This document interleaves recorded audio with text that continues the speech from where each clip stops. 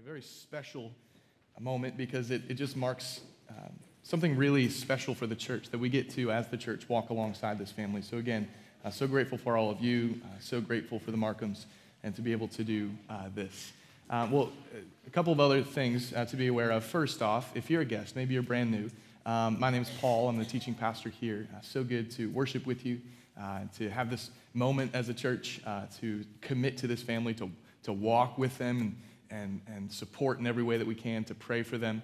I will say also, as it relates to LifePoint Kids, so Becky, who is just up here, and Becky has served as our children's director since before we existed as LifePoint Marion.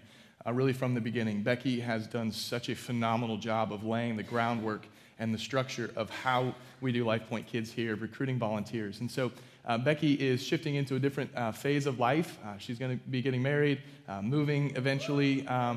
Yeah, that's good. And so given that, Becky has chosen to step down from the LifePoint Kids director, which given her just, again, shift in phase of life, I think that makes sense. But I just want to, church, I can't tell you enough how great of a job Becky has done in leading our LifePoint Kids ministry, investing in those kiddos, investing in those leaders. And so, church, can we thank Becky?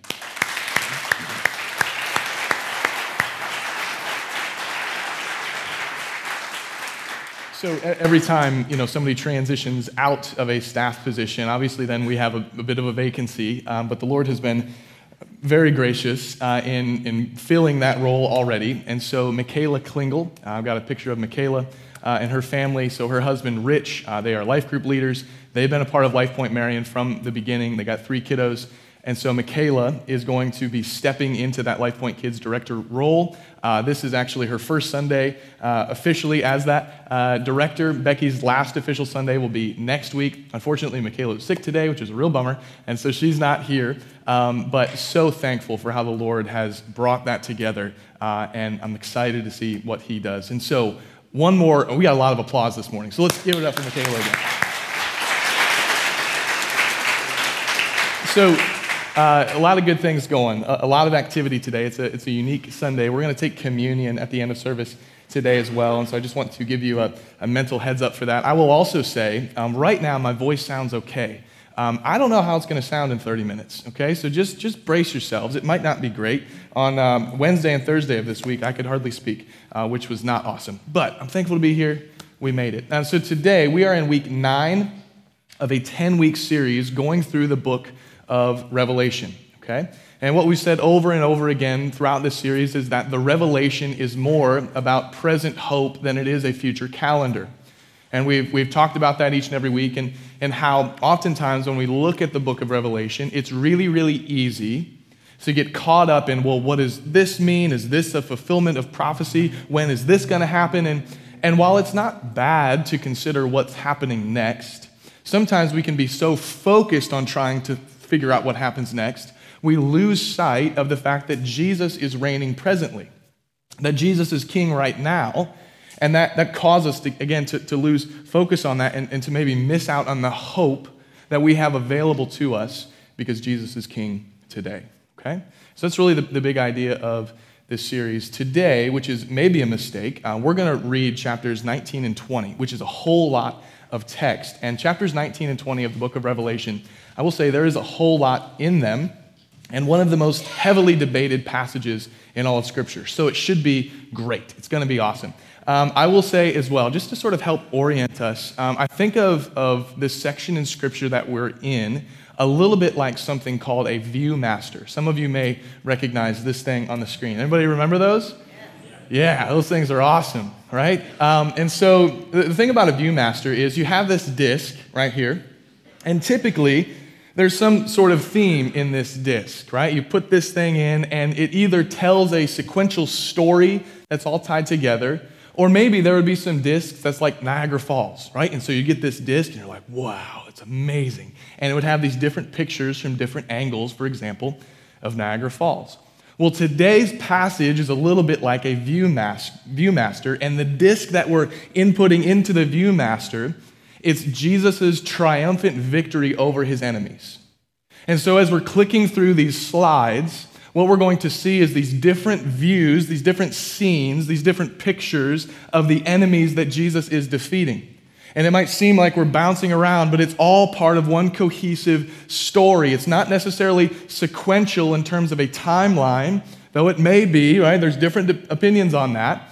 But the point is, Jesus is going to systematically, totally, and completely wipe out the enemy. Hallelujah, praise God. And in these passages today, we're going to see the complete destruction of Satan. Hallelujah, amen. Okay? And so that's where we are headed. And I will give us a little bit of a backdrop and a background because the first two words of chapter 19 are after this. Okay?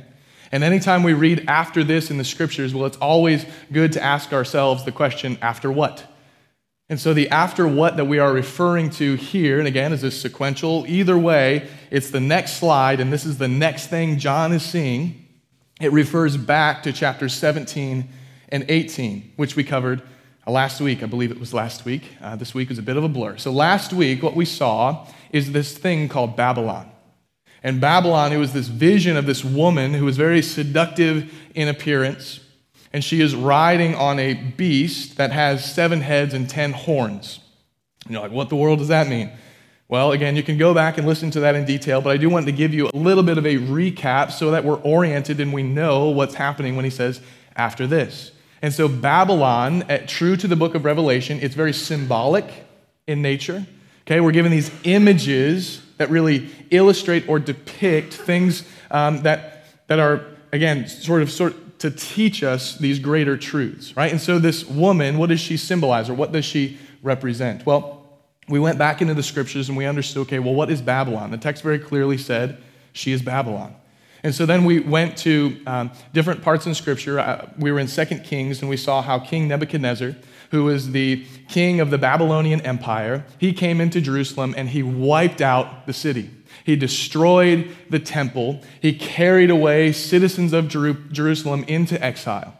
And so in the minds of those first readers of this, when they hear the name Babylon, what they think is someone or something not bound by time, not bound by geography, not bound by a certain nation, but Babylon is representative of anyone or anything that desires to destroy the people and the purposes of God. In fact, Babylon not only wants to destroy the people and purposes of God, Babylon also wants to destroy people in general. So that's what we saw as one thing that Babylon means. Now we saw a second thing that Babylon means, and to do that, we went all the way back into Genesis chapter 11. Genesis chapter 11, we see this civilization called Babel, and they're settled in this, the plains of Shinar, and eventually that's where the kingdom of the Babylonians settles, but we see this Tower of Babel being built up. And the express goal as these people come together in building the Tower of Babel is to make a name for themselves. Say, let's make a name for ourselves. Let's build this great tower. And God sees this, and he says, no. He destroys it. He disperses the people. But what we see is that Babel, in this instance, represents and is a picture of essentially spiritual prostitution or spiritual adultery. To say, no, God, I want to be my own God. I'm going to reject your authority, and I'm going to pursue what it is I want to pursue. And so Babylon both represents this seductive allure toward being our own God, and Babylon represents the destruction of God's people, God's purposes, and people in general. Both of those things are simultaneously true. A lot of backdrop, a lot of background. But I just want to make sure we know, okay? And so now as we get into chapter 19, that's the context. First, I want to pray for us and ask the Lord for help because these verses are a challenge, I will admit. So let's pray, and then let's go from there. Father, so grateful for this time together as a church family. I'm so thankful for your word, that it's true, that we can trust it. God, as we open up your word today in Revelation, would you open these words to us? God, would you give me clarity of mind, clarity of thought, and clarity of communication? Would you get me out of the way? Would you be glorified above and beyond all? Holy Spirit, would you work in us in a very unique, a very special way that we come to repentance and faith and worship of who you are. It's in Christ's name we pray and ask these things. Amen. Chapter 19, beginning in verses 1 through 5, it says this. After this, and we all know what he's talking about, I heard what seemed to be a loud voice. And I would say as well, in 17 and 18, this is very important, Jesus destroyed Babylon, okay? It's dead. Jesus destroyed Babylon. It's over. And people are, in chapter 18, mourning, saying, where is Babylon? Where is Babylon? The people who don't know God are saying that. And now we get the response of God's people as they see the destruction of Babylon. After this, I heard what seemed to be a loud voice of a great multitude in heaven crying out, Hallelujah! Salvation and glory and power belong to our God, for his judgments are true and just. For he has judged the great prostitute who corrupted the earth with her immorality and has avenged on her the blood of his servants. Once more they cried out, Hallelujah! The smoke goes up from her forever and ever. And the 24 elders and the living creatures fell down and worshiped God who was seated on the throne, saying, Amen, Hallelujah. And from the throne came a voice saying, Praise our God, you, all his servants who fear him, small and great. So here, again, in response to Babylon being destroyed, we see the people of God saying, Hallelujah. And I think this week in particular, as we think of Babylon representing this evil force and being present and carried out in any nation or any people that is sort of carrying out and implementing the practices of Babylon, and we look to the Middle East and the horrors that were unleashed on Israel by Hamas. Horrific. That is a display of Babylon. And so then as we see that and we're like, how do we respond to that? If you have been glued to your phone or to the news looking at these videos and pictures and images, it makes you like physically ill. And yet here's where I want to remind us of the main point of this series, that God offers us a present hope. And so as we're confronted with the evil of organizations like Hamas, what we need to be reminded is that evil like that will be destroyed.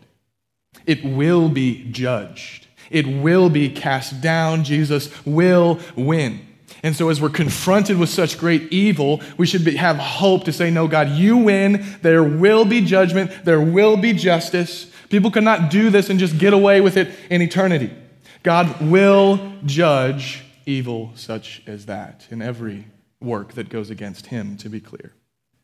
And so when we see this, we can sing hallelujah because we know eventually Jesus wins.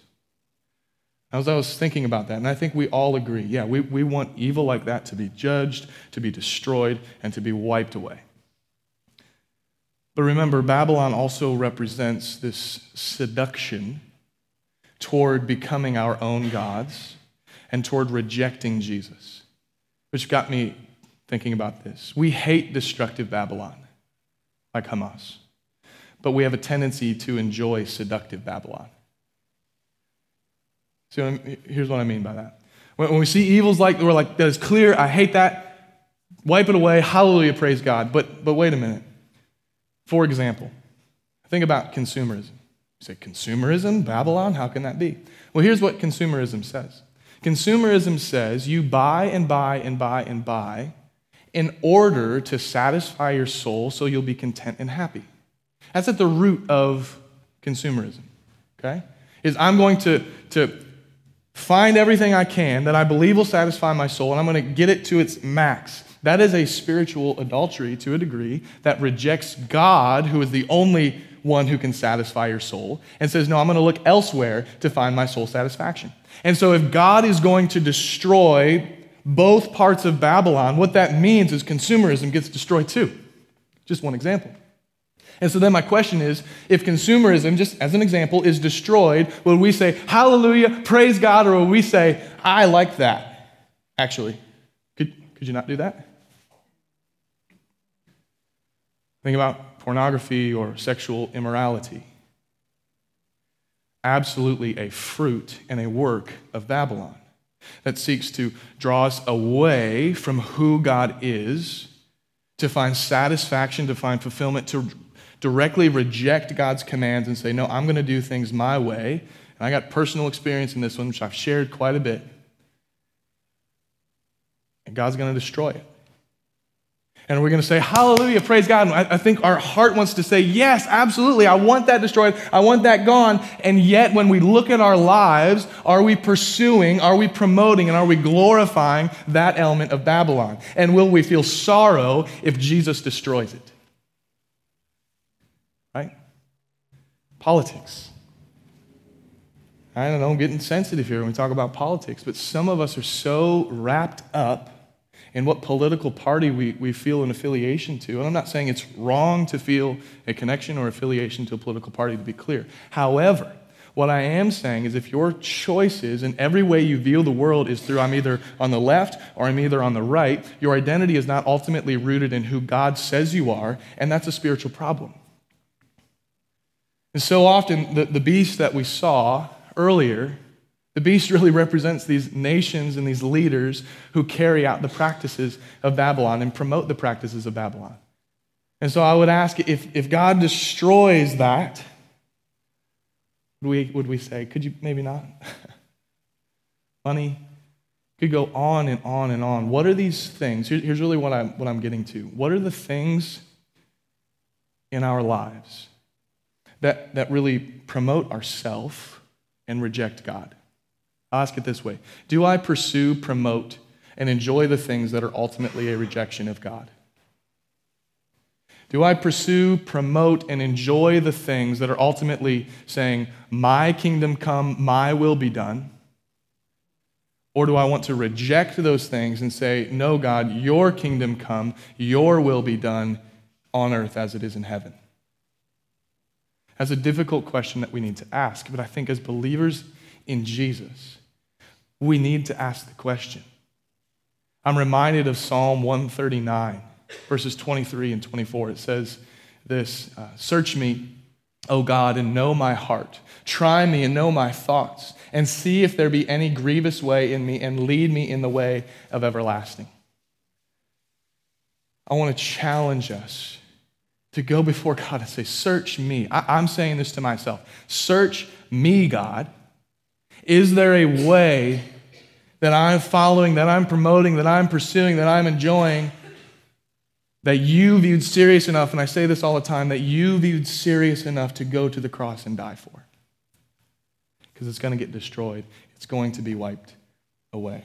So Holy Spirit, do with that what you will. We're going to continue on into the text.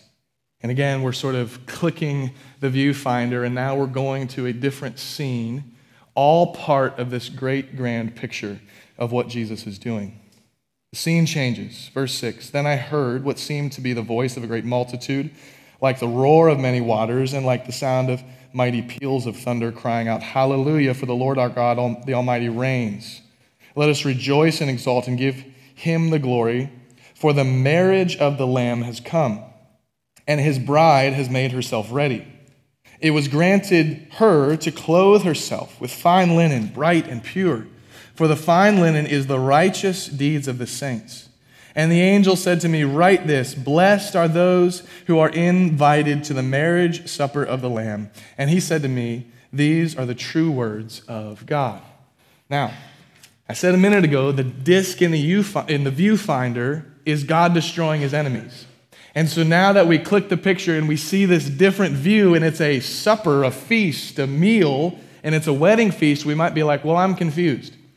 How does a feast and a meal fit in with Jesus systematically destroying his enemies? Great question. I'm glad you're asking good questions this morning. It's really good. We're all tracking together. I like it, okay? Here's the thing I think we see is that meals in the Bible often serve as memorials of God's victories over Satan.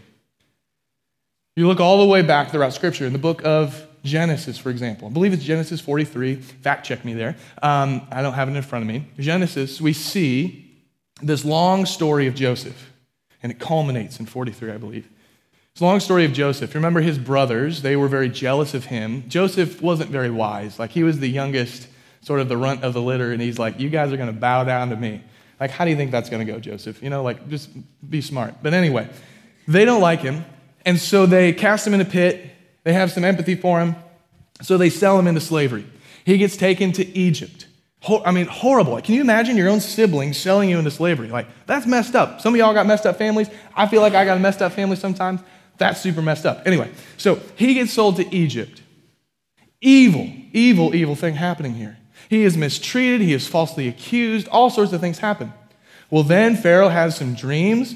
God gives Joseph the ability to interpret these dreams. All of a sudden, Joseph finds himself essentially the ruler of all Egypt. He creates this system to store and organize grain. Then there's this massive famine, and the whole world needs to come to Egypt to get grain because God used Joseph to store the grain. What we see is eventually is that Joseph's brothers, the ones who sold him into slavery, they come because they need some food. Eventually, Joseph reveals, hey, it's me. Remember me? They reconcile and they feast. It's fascinating. There's this big old meal, and it's awesome. So what is happening here? Well, what we see is that Satan meant those events for evil. God meant them for good. That's what the scriptures say. And so then what we see is this meal, in a sense, commemorates or memorializes this moment where God defeated the schemes of Satan. Hallelujah, amen. And so they're sitting at this table saying, look what God did. We tried to kill you, and now we're here eating dinner. Only God could restore that relationship. If you go more into the Old Testament, actually forward into the Old Testament, you see in the book of Exodus, Israel is enslaved in Egypt. It's not good. No bueno, bad stuff. And what happens is, eventually they are freed out of Egypt. They have to dip the blood of a lamb over their doorpost. And what happens is the Spirit of God comes. He acknowledges and sees the blood over the Israelites' doorposts. He passes over their house, does not kill the firstborn of their family. It's called the Passover.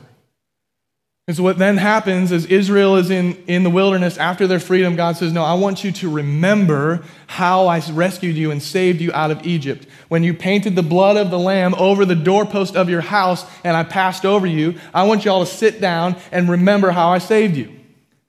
Something about meals that makes us remember, that makes us connect. And again, this is a memorial of how God defeated the schemes of Satan.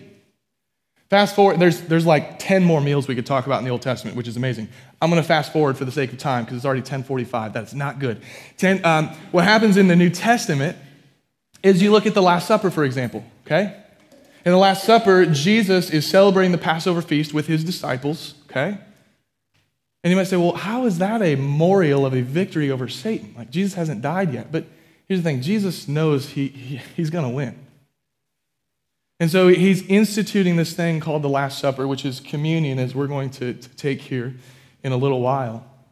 And then he tells them, look, like these are the things that are going to happen. When you eat this, when you do this, this is what that means. And so in a sense, every time we take communion, church, every time we feast, we're remembering how Jesus' body was broken for us, how Jesus' blood was spilled for us, and how his righteousness is given to me and to you.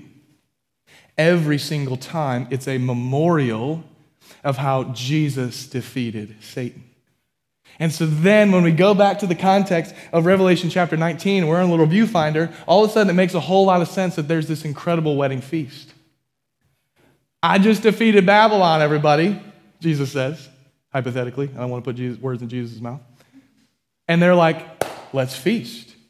Let's memorialize this moment. It's the feast, the church is the bride of Christ. And so they're coming together to say, you did it. Like there's victory. You won. It is good. It is right. And there is a celebration that has to just be incredible. And I can't wait for the marriage feast of the Lamb. You and I, we are invited through faith in Christ. We're going to be a part of that, which is absolutely stunning.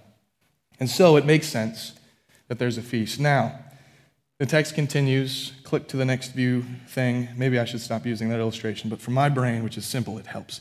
Verse 11, it says this, "Then I saw heaven opened, and behold, a white horse. The one sitting on it is called Faithful and True. And in righteousness he judges and makes war. His eyes are like a flame of fire, and on his head are many diadems, and he has a name written that no one knows but himself. He is clothed in a robe dipped in blood, and the name by which he is called is the Word of God. And the armies of heaven, arrayed in fine linen, white and pure, were following him on white horses. From his mouth came a sharp sword, with which to strike down the nations, and he will rule them with a rod of iron. He will tread the winepress of the fury of the wrath of God the Almighty. On his robe and on his thigh, he has the name written, King of Kings, Lord of Lords. It's a scary scene, let's be honest. A lot of times when we think of Jesus in our culture today, we get two images in our head. Little baby Jesus in a manger, perfectly manicured hair and beard Jesus who was meek and mild and never said anything mean to anybody. Right? Like, man, if I could just have a beard like Jesus, that would be awesome. Right? We get these two pictures of this like flowing, like meek and mild Jesus. And to be clear, Jesus was gentle and lowly. As Brad talked about, Jesus is peaceful. He says, come to me, all who are weary and heavy laden with burden, and I will give you rest. What a promise that is. He is that. And simultaneously, he is this. And I think right now, church, we need to think of Jesus a whole lot more like warrior, victory Jesus than we do meek and mild Jesus. Now, I want to be really, really careful here, because throughout the history of the church, warrior Jesus and the picture of warrior Jesus has been used to weaponize religion to control people and promote hateful things. Here's what I would say. The way that we make war on the enemy and the way that Jesus ultimately makes war on the enemy is through the defeat of sin, repentance, and faith. Jesus fights with different weapons. Yes, at some point here, he is going to return and he is going to destroy.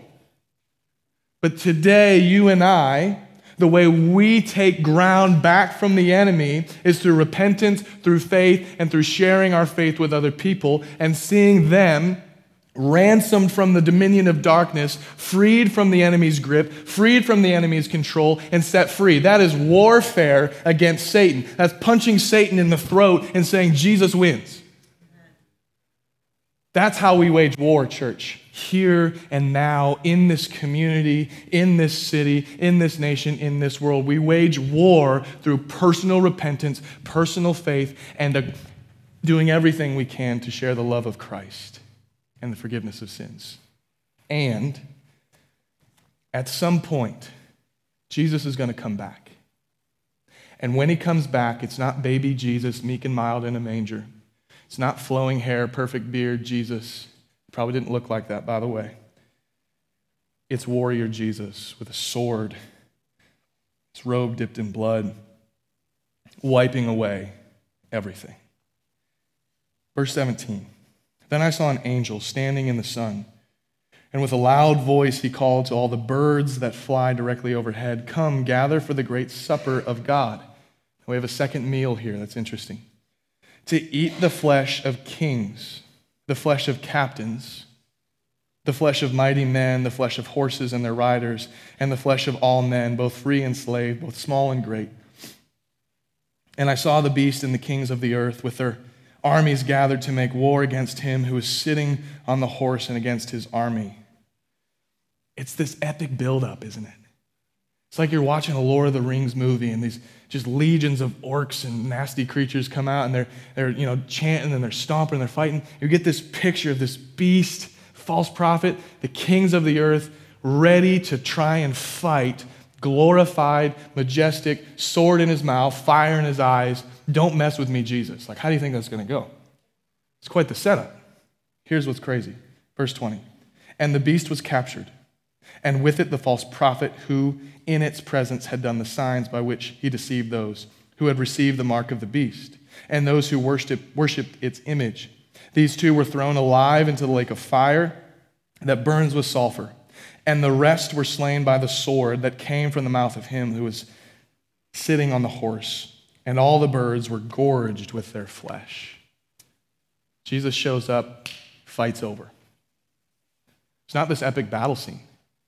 Jesus shows up, fight is over. Jesus wins. You got to know that. You got to be clear. Jesus defeats everybody. False prophet, the Antichrist, the throne is something called the lake of fire, and then there's a second feast. And that second feast is really gruesome. It's really gnarly. It's birds coming down and eating the flesh of those who have rebelled against God, who have rejected God over and over and over and over and over again. And when Jesus comes back, there will not be another chance. There will just be destruction. And so, church, we have an invitation then on which feast we want to be a part of. Do we want to be a part of the feast of the Lamb, the wedding feast? The alternative is to be a part of the feast of the birds. And I don't think we want to be a part of that feast. So I think we could probably end there, especially because of what time it is, but we're not going to.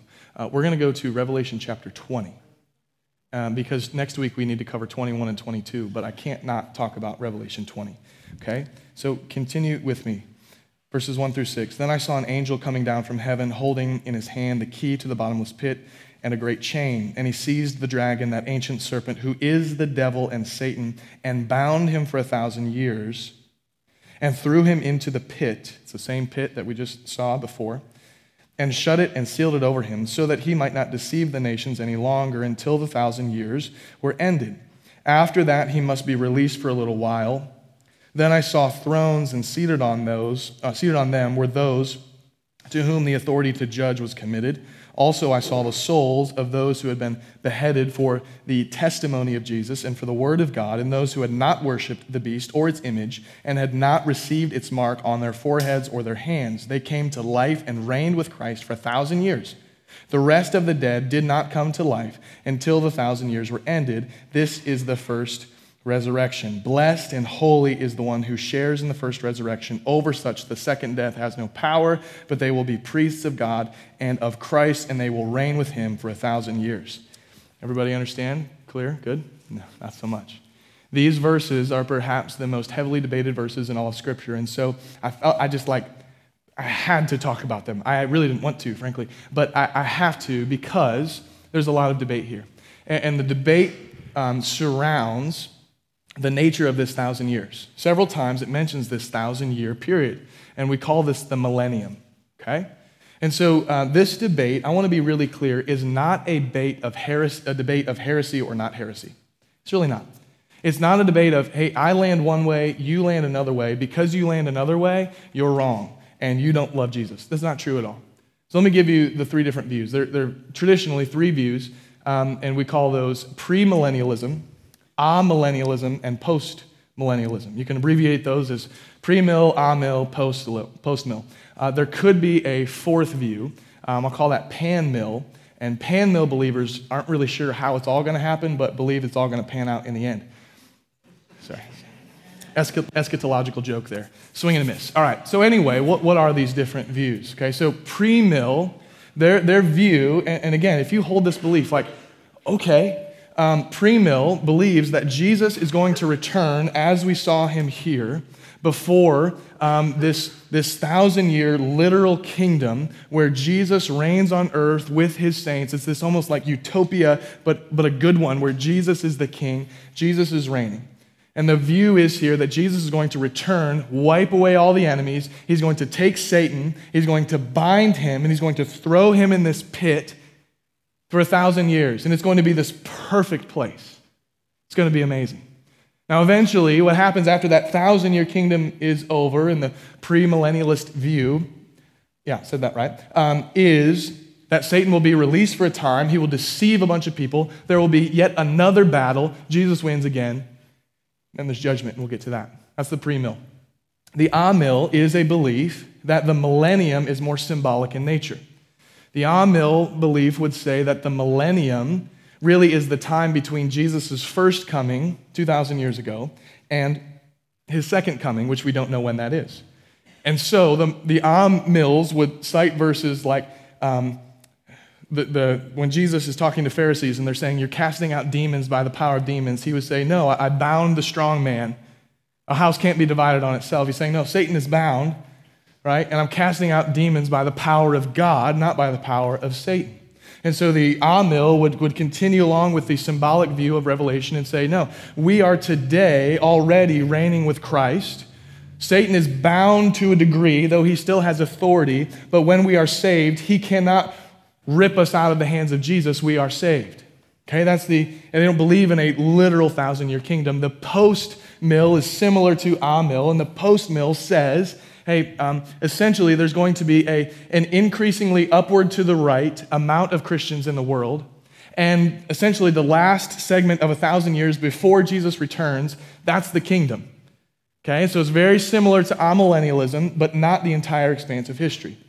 Here's the thing, I will admit, I lean a-mill, I do. But if you and I sat down and you were a firm pre-mill or a post-mill and you had your stuff, I would probably walk away from that conversation and be like, well, maybe I'm a pre-mill, Like, I don't really get too caught up in it. But here, I just wanted you to know it, okay? I wanted you to be aware of it.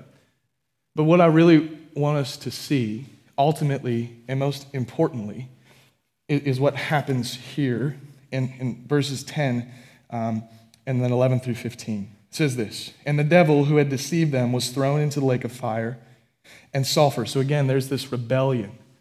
The devil, he's chained from the pit, and he's got essentially free reign.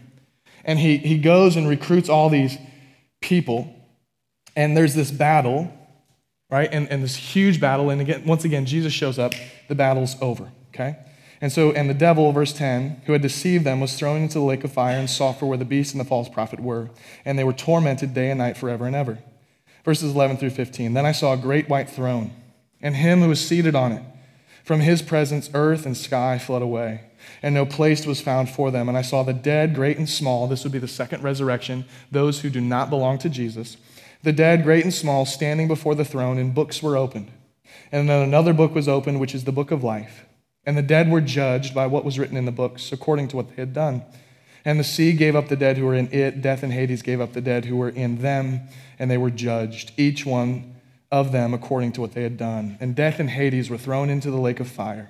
This is the second death, the lake of fire. And if anyone's name was not found written in the book of life, he was thrown into the lake of fire. Here's the point. Whatever view you land, scriptures seem really, really clear. At some point, there's going to be a great judgment. At some point, all of us are going to face the God of the universe and have to give an account.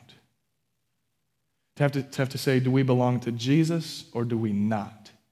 And the works that are referenced here, works are just evidence of faith, just to be clear, okay? What I want us to primarily see is that salvation is found exclusively in Jesus. There's no third option. He doesn't open the books and say, oh, I don't see your name, but did you believe in another religion? Okay, you believe in another religion, you're in. No, he doesn't say that. He doesn't open the books and say, well, I don't see your name here. Were you a really good person? No, it doesn't really say that, I don't think either. Scripture is really, really clear. There's only one way to the Father. That's through Jesus. And we can't bend on that.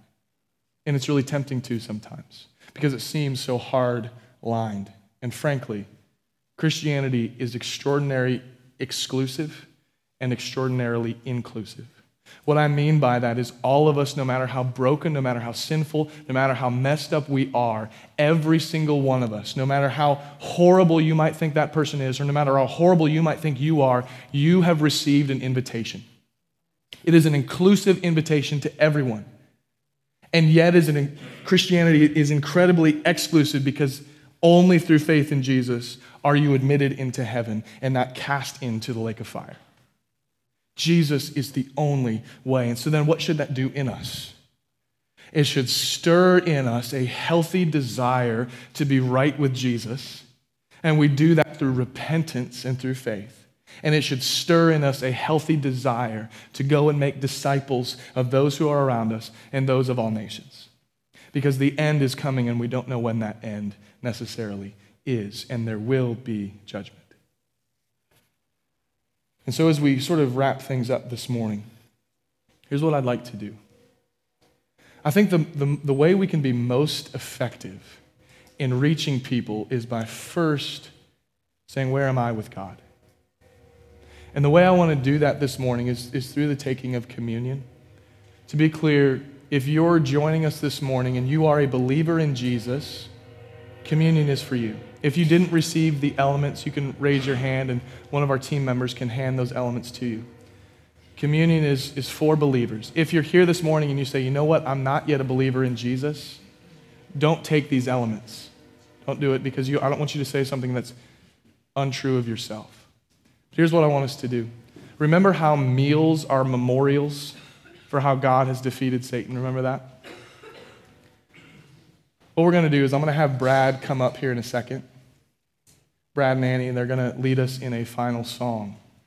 We're going to take communion a little bit differently this morning. As they begin to play, what I want you to do is I want you to assess your own heart.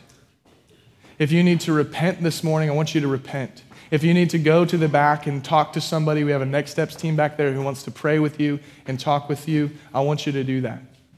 If you want to take a minute at your seat as they're singing, you don't have to stand. You can sit, whatever you want to do to respond. What I want you to do as you're taking this cup, I want you to think about,